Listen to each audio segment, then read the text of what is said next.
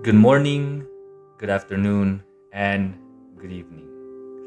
Whatever time period that you are in, we want to join you as we come to the Lord and reflect upon God's love for us. It starts with you.